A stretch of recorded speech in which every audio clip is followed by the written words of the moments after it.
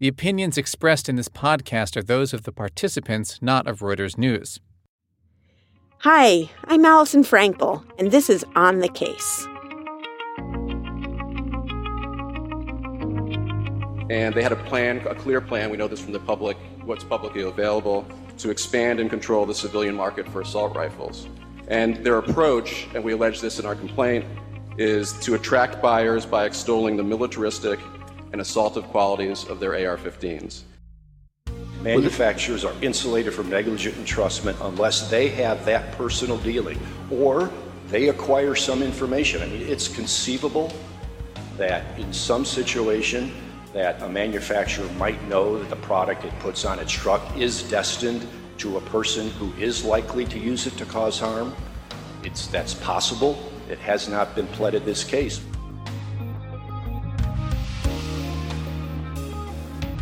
Welcome to our second episode of On the Case, the Reuters podcast where we go deep on legal issues. My guest today is Larry Keane, the top lawyer for the National Shooting Sports Foundation. Hi, Larry. Hi, Allison. How are you? Good. So glad you could be here today. Larry's group is the trade association for gun makers and sellers, and his members are the beneficiaries of a protection that no other major American industry enjoys. Congress and state legislators have passed laws shielding them, for the most part, from civil lawsuits. Those shield laws have made it nearly impossible for shooting victims or their survivors to hold gun makers and sellers responsible. Victims and gun control advocates are still trying to find ways around the laws, and we're going to talk today about a suit by Sandy Hook families that could make a big difference in these laws. But our big question of the day is this: is America safer because of laws shielding the gun industry from lawsuits? Before you answer, Larry, I'm just going to throw out some statistics for context. There have been, on average, 30 mass killings a year since 2006 in this country. This is according to research by some leading academics at Northeastern.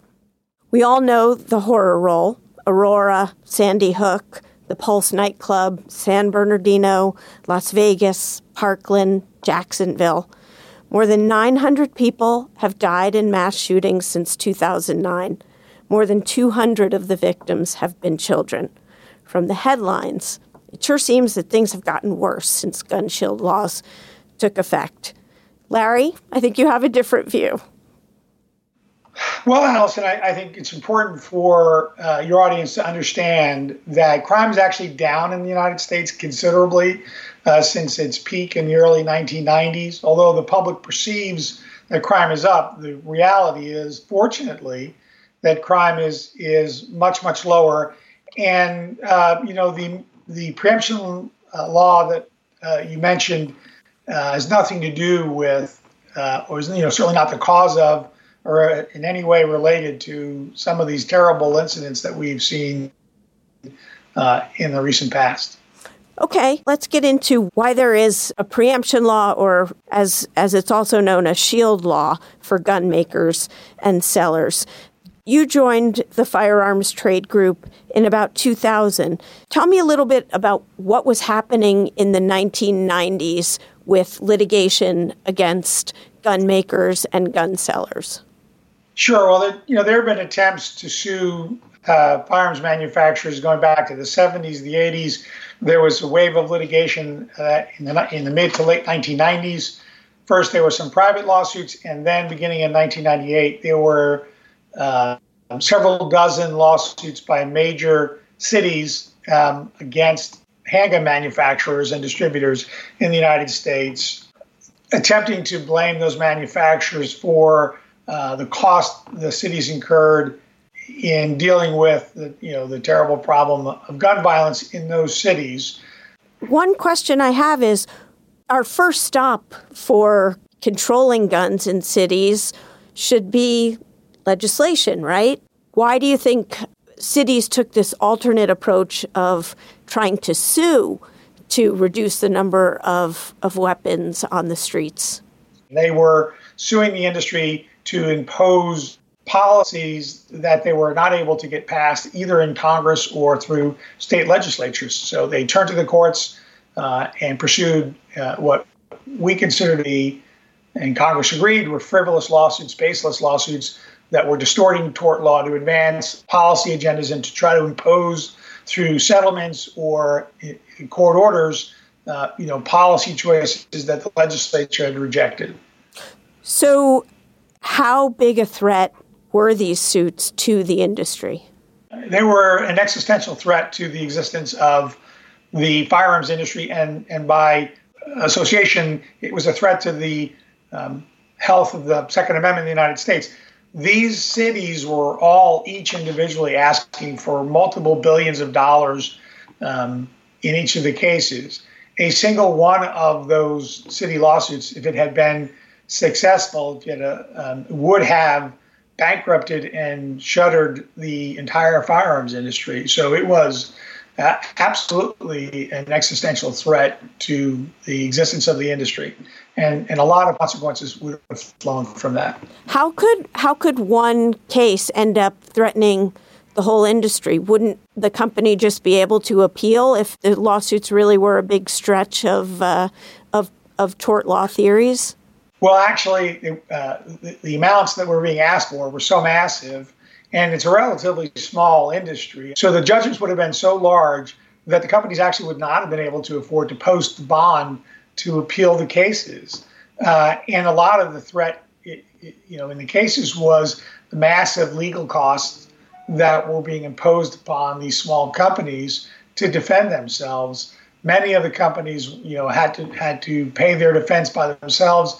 Insurance companies denied coverage and things like that. So between the defense costs and the litigation was designed to try to cause the industry to knuckle under because of the defense costs and submit to a settlement, which would have imposed through the terms of the settlement the very policy choices that they were trying to pursue through the litigation that they couldn't get passed in legislation. And how did the industry do in these cases?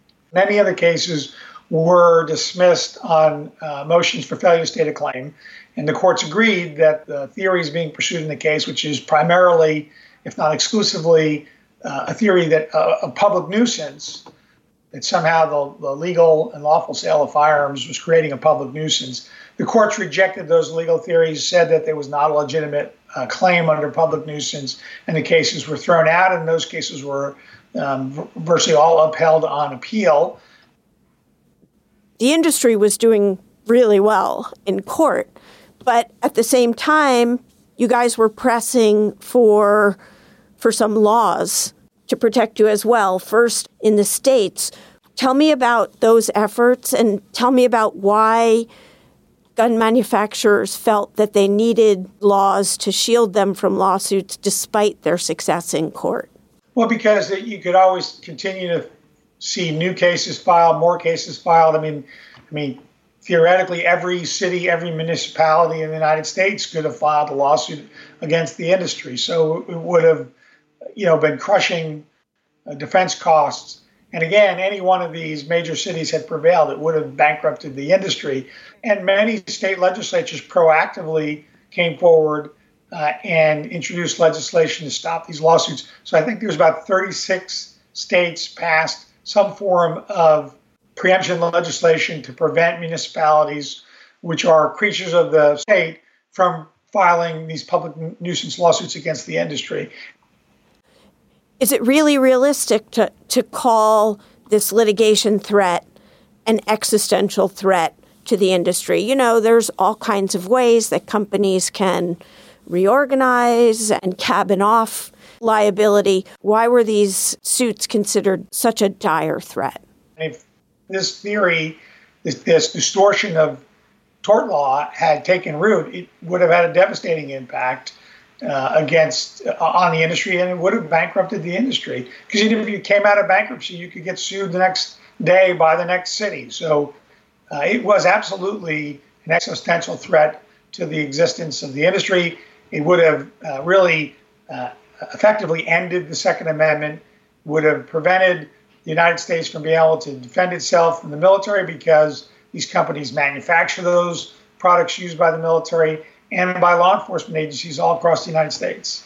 And is that the message that you guys express to state legislatures? Yes, I mean all of the above, and they agreed. And these laws at the state level passed overwhelmingly, and the federal statute passed overwhelmingly as well. Okay, let's get to the federal statute.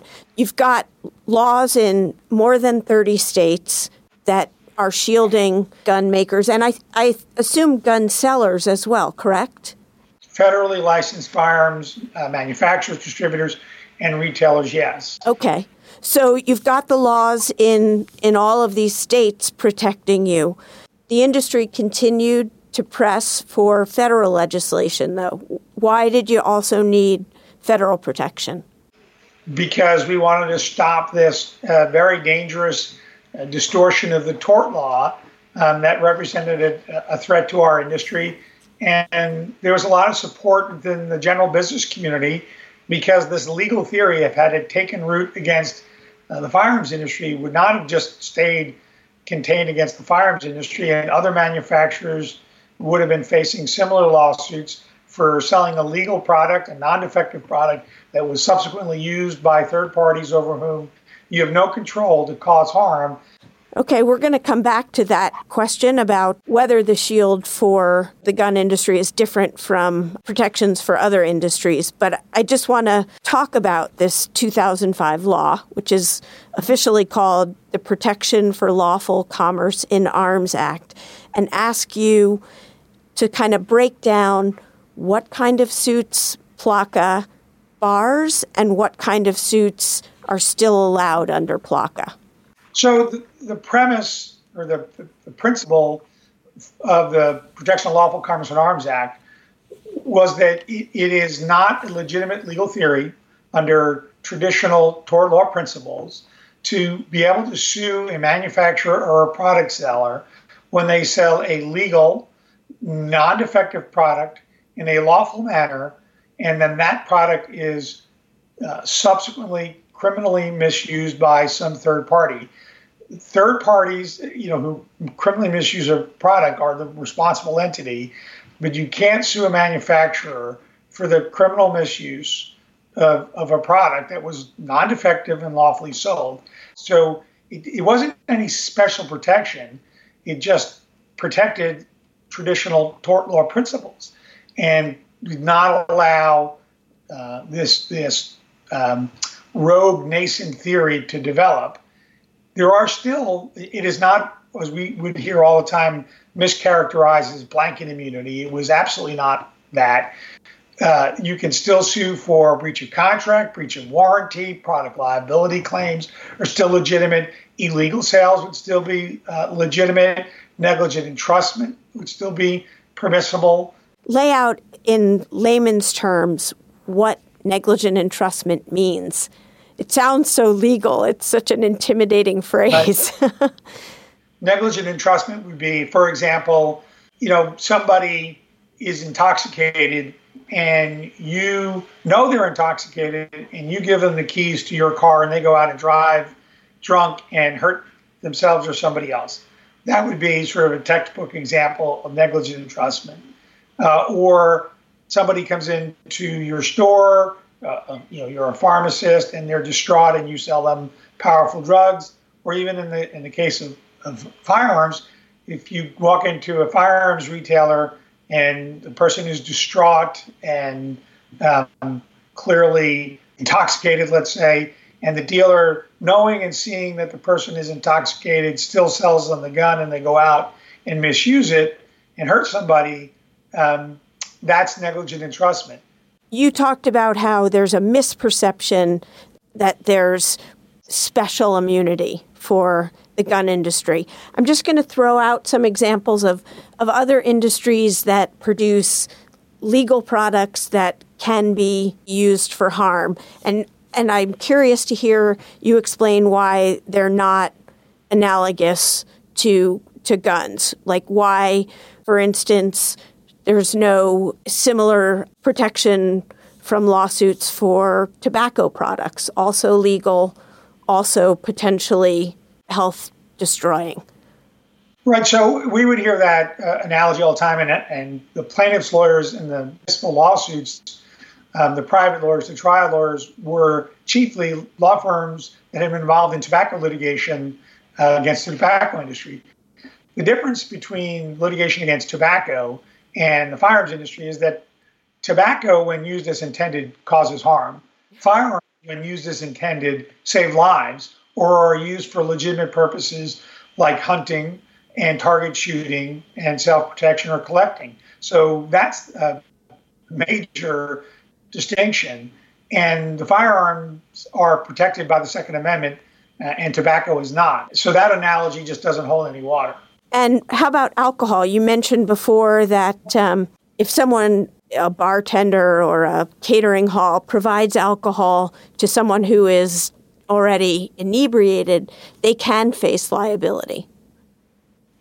Sure. And so if you're a bartender or a bar and you serve somebody who's intoxicated and they go out and drive a car and hurt somebody, the bar can be sued.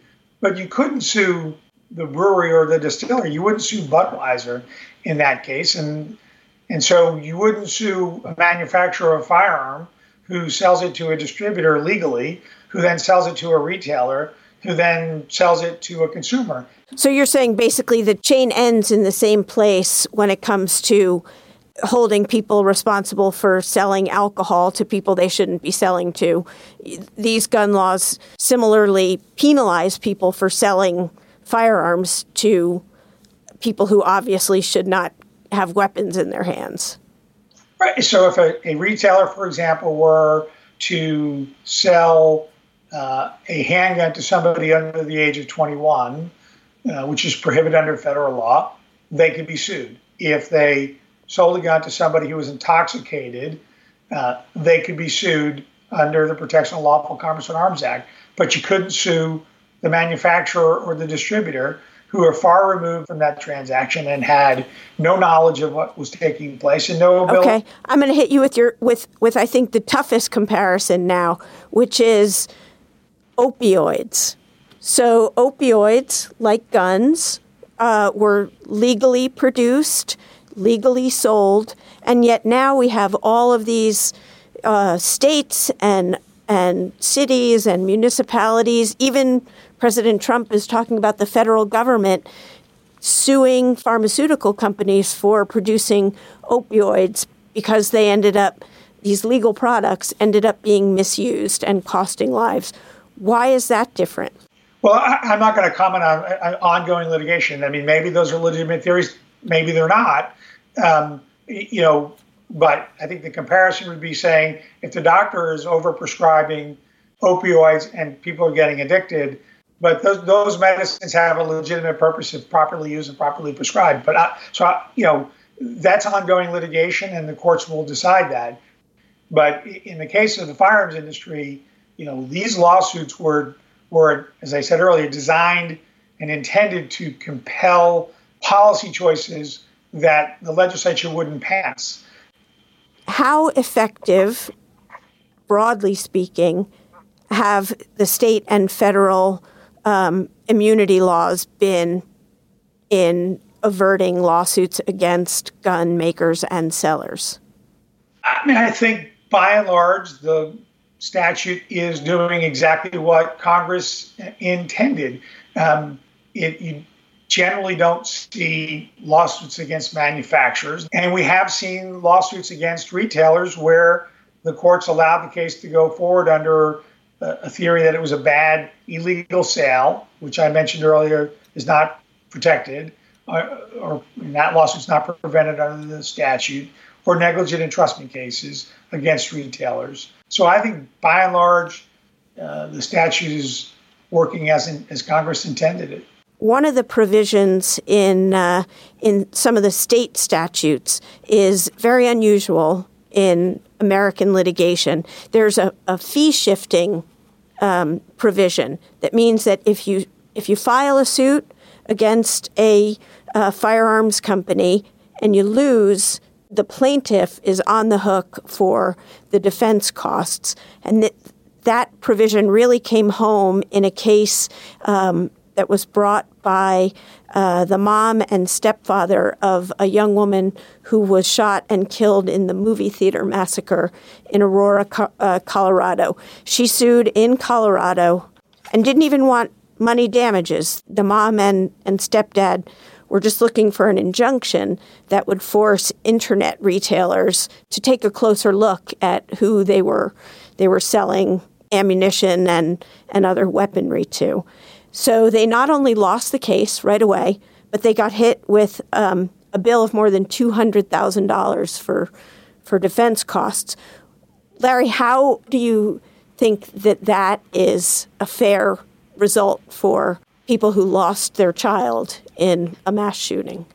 Well, obviously, it's tragic what occurred there. And as we all know, the individual who committed that atrocity was a severely, dangerously mentally ill individual. And we can all agree he should never been able to have access to firearms.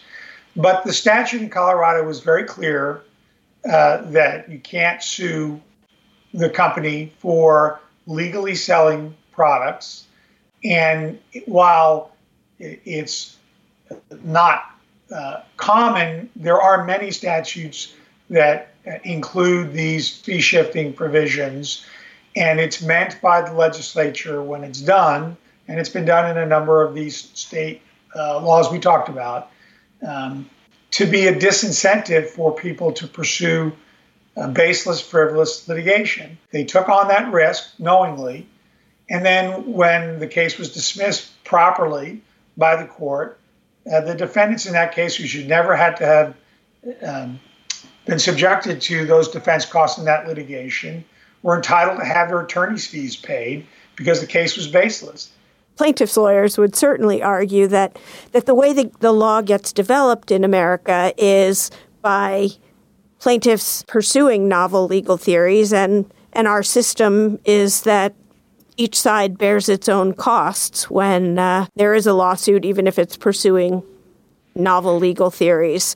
The Aurora outcome is certainly contrary to that general American system. Tell me why it's okay. Yeah, those are policy choices for the legislature. The legislature gets to decide what the law is, and it's perfectly within the prerogative of the legislature to have a fee-shifting provision in a statute where they want to create a disincentive for pursuing what the legislature has decided is not a valid legal theory. So while it's not typical, it's not unheard of, and it's certainly within the prerogative of the legislature.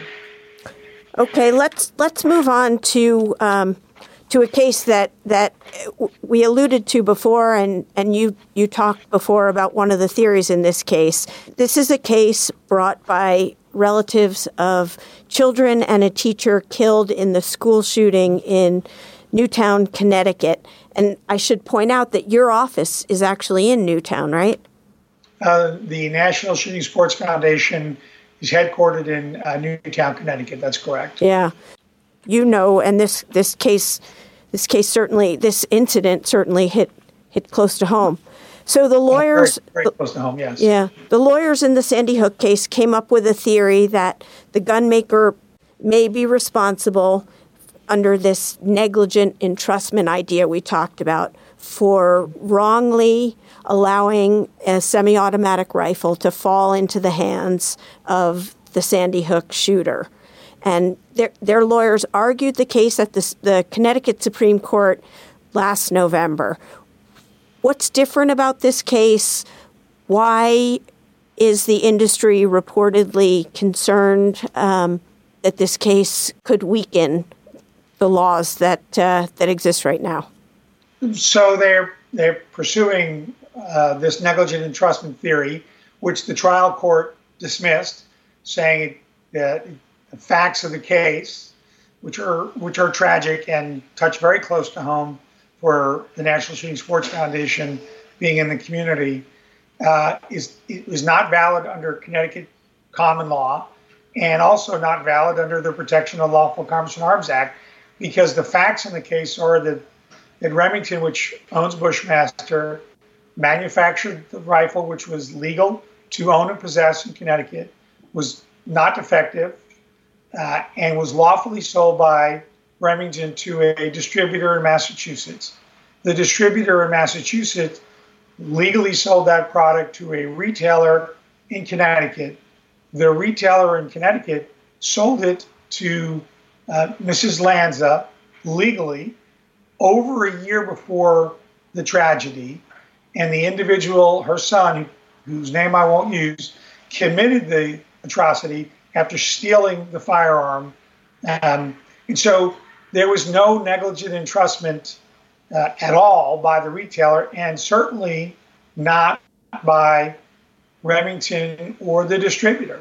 As I described before, I mean, you know, the person doing the entrusting has to have knowledge of the dangerousness of giving that product or chattel to the individual to whom they entrusted, that they would be reasonably likely to use it in a dangerous manner. So as I understand the theory, as the plaintiff's lawyers argued it at the Connecticut Supreme Court, their lawyers contend that gun makers are somehow negligently entrusting these military-style weapons through their marketing, should have been aware that unstable individuals would be enticed by the marketing. And so they essentially abandoned the negligent entrustment theory at oral argument and came up with this new theory that somehow protected First Amendment speech could give rise to a lawsuit against the manufacturer. Let's say the individual at Sandy Hook had taken his mother's Mustang and drove it into the schoolyard and ran over the children and killed them that way. That'd be like saying that you could sue Ford for their advertising of Mustangs because of something that was in the commercial.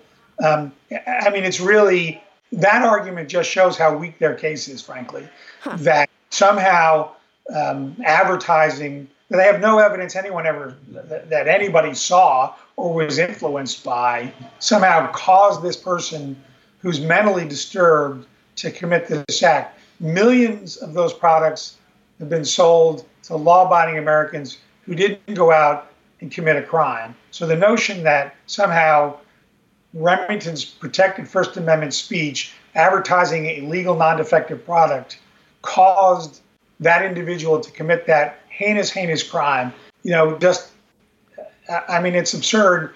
And the case is, we don't even think that the case is at all a close call.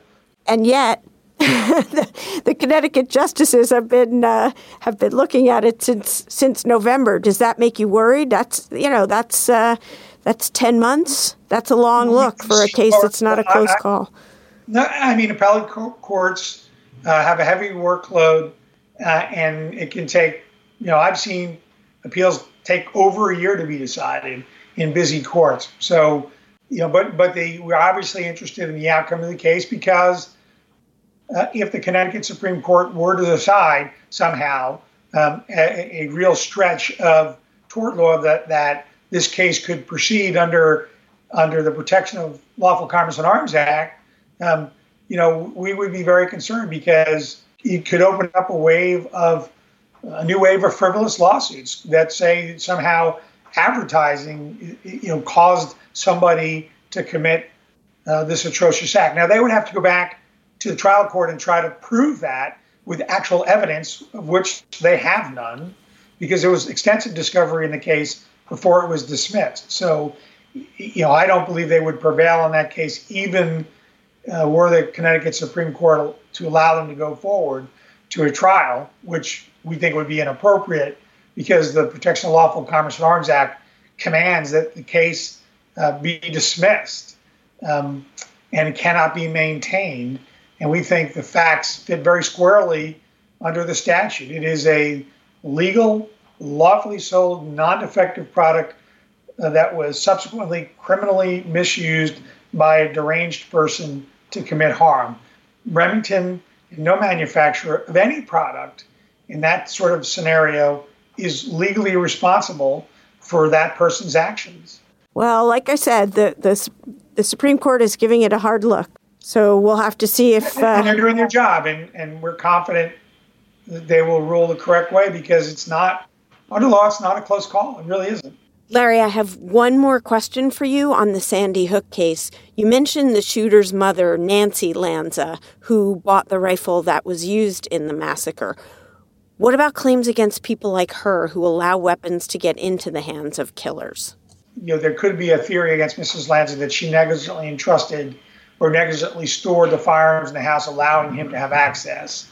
Is that a potential line of liability for, whoever sold weapons to other mass shooters? Do we then get into litigation over how unstable was the shooter at the time he or she purchased the weapon? So let's say a different fact pattern. Let's say a person comes into a licensed dealer and they're inebriated, they're drunk. Mm-hmm. You can smell alcohol in their breath, or they're deranged and clearly not in their right mind. And you sell them a gun and then they go and hurt somebody. That would be a negligent entrustment, and that person, that retailer, could be sued, whether it's a firearms retailer or a hardware store who sold somebody a drill who then went out and used it and hurt somebody. That's negligent entrustment. Or the bartender who served somebody, or somebody was intoxicated and fall down drunk, and you give them the keys to your car. So Mrs. Lanza could have been sued, but you can't sue the manufacturer who's far removed from the transaction. We're going to close the interview by going back to the question that I asked at the beginning. In this country, for good or bad, we rely on private litigation to help us identify and avert danger, whether we're talking about trucks with exploding gas tanks, or asbestos causing mesothelioma, or drugs that have terrible side effects or can be misused to fatal effect. I think we all agree that mass shootings are a problem. Sum up for me, Larry, why you think that is a problem that private litigation can't solve. Well, private litigation can't solve the problem that we have in this country with our mental health system. That, to us in the industry, seems to be at the root cause of so many of these tragedies, or the police not acting on information, or the FBI not acting on information in the case of Parkland. But the legislature has a role to play, as well as the courts, and the legislature gets to decide what the law is. And the legislature can put guide rails on the court system about what cases are legitimate and what cases are not. That's the democratic process. So while the law is always evolving and changing, the legislature can still constrain how much it's allowed to change. America is safer today because, fortunately, crime is going down in the United States. That's a good thing. Any shooting, particularly mass shootings, are horrible, tragic events. Fortunately, they are not increasing. They come in inexplicable clusters, and no one quite knows why that's the case. But while crime is going down and America is getting safer, the number of firearms in civilian possession in the United States by law-abiding citizens exercising their Second Amendment rights has never been higher. There's never been more firearms in the hands of law-abiding citizens in the United States than there are today, and yet crime continues to go down. And the Protection of Lawful Commerce and Arms Act doesn't cause anyone to misuse a product. It only stops a distortion of traditional tort law principles, and it's entirely appropriate for the legislature to pass such statutes. Okay. I think that is a great place to end. Thank you so much for being here and answering some tough questions. I really appreciate it. On the Case is a podcast by Reuters. If you'd like to hear more, visit Reuters.com/podcasts. Thanks for listening. I'm Allison Frankel.